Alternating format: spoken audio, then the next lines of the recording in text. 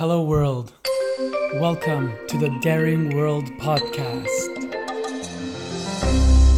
with your host Frank Mondoze. Today I want to speak to you about a topic that I consider highly important. It's based on a word that's thrown around quite often, that word being hope. And I've always found that the word hope was one of the most disempowering words in the English dictionary. And yet so many people hold on to this word as one of the things that keeps them sane, actually. So today, this podcast will be dedicated to hope versus inspiration. So here we go. So let's start with talking about the mythical understanding of hope. One of the places hope first emerged was in a Greek myth about Pandora, Zeus, Prometheus, and Prometheus' brother. And I won't go into the whole story. You can look it up online. But bottom line was Pandora was created by Zeus, given some gifts from some generous gods, and sent down to be the wife of Prometheus' brother. Prometheus was already in penance with Zeus, let's put it that way, and he had a bit more in store for their family. So Pandora is sent to Zeus's brother and is given a wedding gift. This wedding gift was what is now known as Pandora's box, although it may have not been a box and actually an urn. But the story goes that Zeus told Pandora, no matter what she does, do not open the box. She didn't know what was in the box, and that was the point. And in the box contained all the evils of the world. Curiosity got the better of Pandora, and one day she stole the key from her husband and opened the box. And as she opened the box, all the evils of the world came out.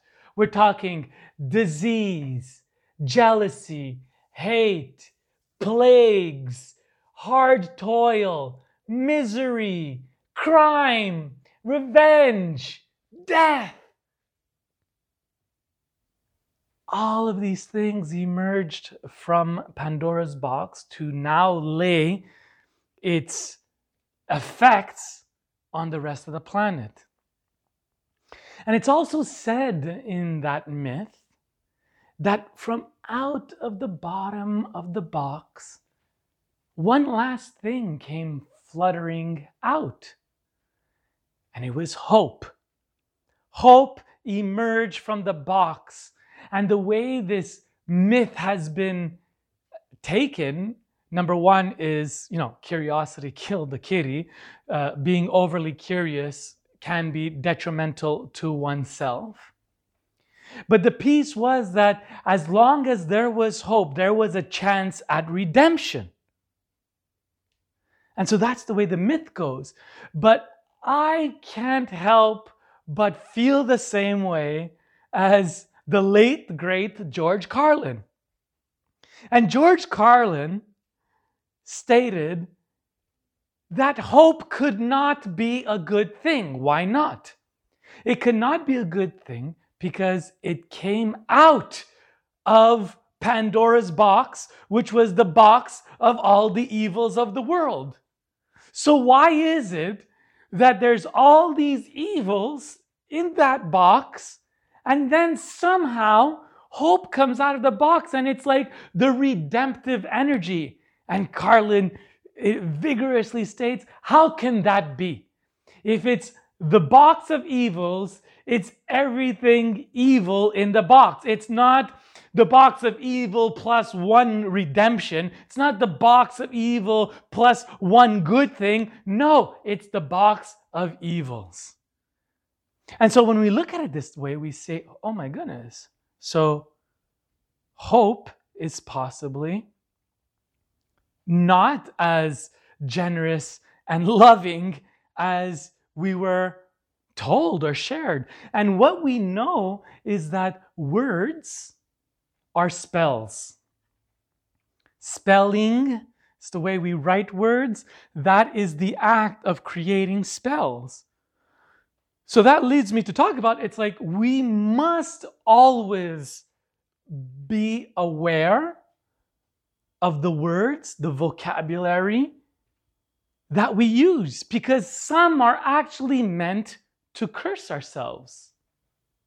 So when we speak about things and we say, or like, for example, something bad happens and people write FTW, which is F the world, or FML, F my life. Well, that is actually a curse. It's like, it's a thing of saying something in disappointment, I'm saddened or whatnot, but it actually is a way to remove our power. And there's tons of euphemisms that can be found that actually play on disempowering us, but it has become so common language that we just own it, and it's like, oh, that's okay. It's just expressing my disappointment, my sadness, or whatnot, but it actually is supporting a curse or a spell that you are placing upon yourself. So I'm here to share with you that this word hope falls into one of those spells. And what I've heard every time I've spoken about hope being a bad thing, people have said, well, you've never had disease, or you've never been in a situation where you were surrounded by somebody that was going through something very difficult, and literally the only thing we had was hope, and hope kept us surviving and coping. And I understand that that feeling is one that keeps us alive, let's call it that, or able to continue on toiling in this path of full evils. But what I really would like to seed, and what I would really like to offer to everyone, is the idea that when we are really feeling into the energy of hope, what we are really calling in is inspiration. And so, inspiration serves as an active force. When we look at hope, hope is almost a defeated energy. It literally is for losers. We are in the place where we are unable to move, we are unable to act, we are unable to do anything. We are just set into the energy of sitting back and crossing our fingers that some energy or some grace of God will switch the situation. So hope is 100% absolutely a passive experience. So how can hope be part of the creative process? It's not. It's part of the victim process. It's a victimization. Poor me. I'm in this horrible situation, and the only thing I have is hope. I hope. Again, passive and unable to be in creation. Now let's look at inspiration. Inspiration is when we have been lit.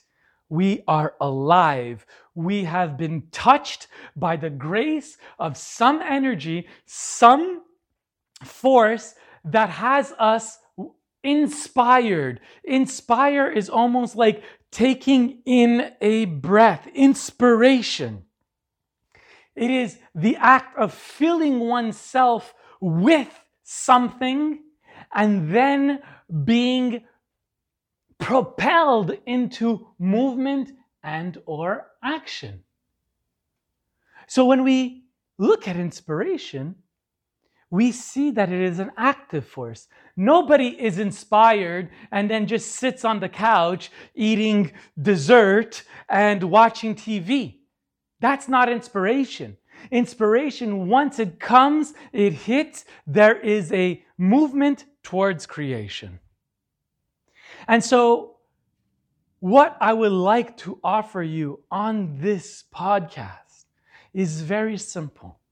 It's the idea of tracking your words, tracking the spells that you are casting, and checking if any of them are curses.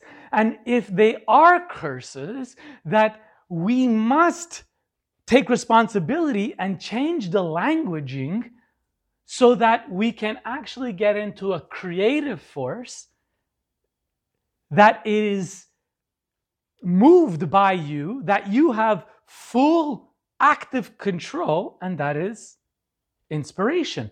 So anytime you catch yourself saying, I hope this will happen, see if you could change hope with the word inspire, inspiring, or inspiration. For example, I am inspired to make a change. I am inspired to support equality. I am inspiring you to take control of your life.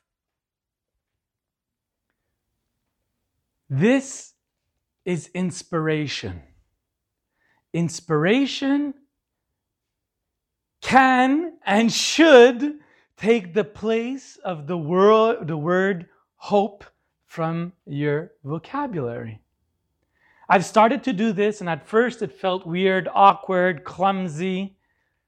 But the more I did it, the more I saw that in every situation that I could use the word hope, I can replace it with the word inspire or any of its versions. And sometimes it means changing the sentence around, and sometimes it means restructuring the thought process so that I can present it from the active, positive, versus the passive, neutral.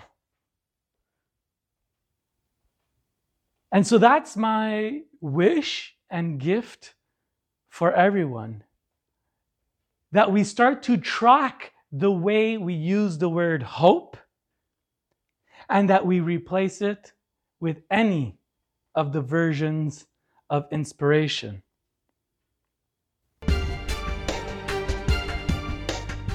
So that's it, folks. A little short one for you to whet your palate and play with in your own time and in your own place, and see how your life actually becomes to change and steps into the creator perspective versus the victim perspective of hope. I want to know how you feel about this. I want to know what you think about this. Do you think I'm actually crazy? Do you think all of it is a mess? Or do you think I'm onto something? I'd love to know what you think about this. So leave a comment. Tell me what your experience is with hope and inspiration. And if you've tried the exercise, let me know how it's going. I would love to hear how this simple but potent practice can actually change your life.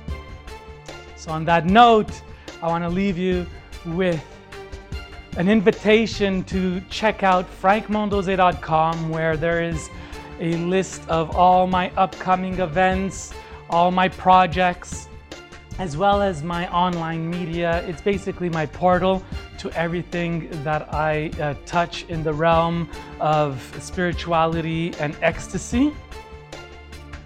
And you could always check out thespiritualplayboy.com, which has been recently updated, and follow me on my journeys around the world. So on that note, I want to remind us all to let love free, because it's the only way we will ever change anything. Peace.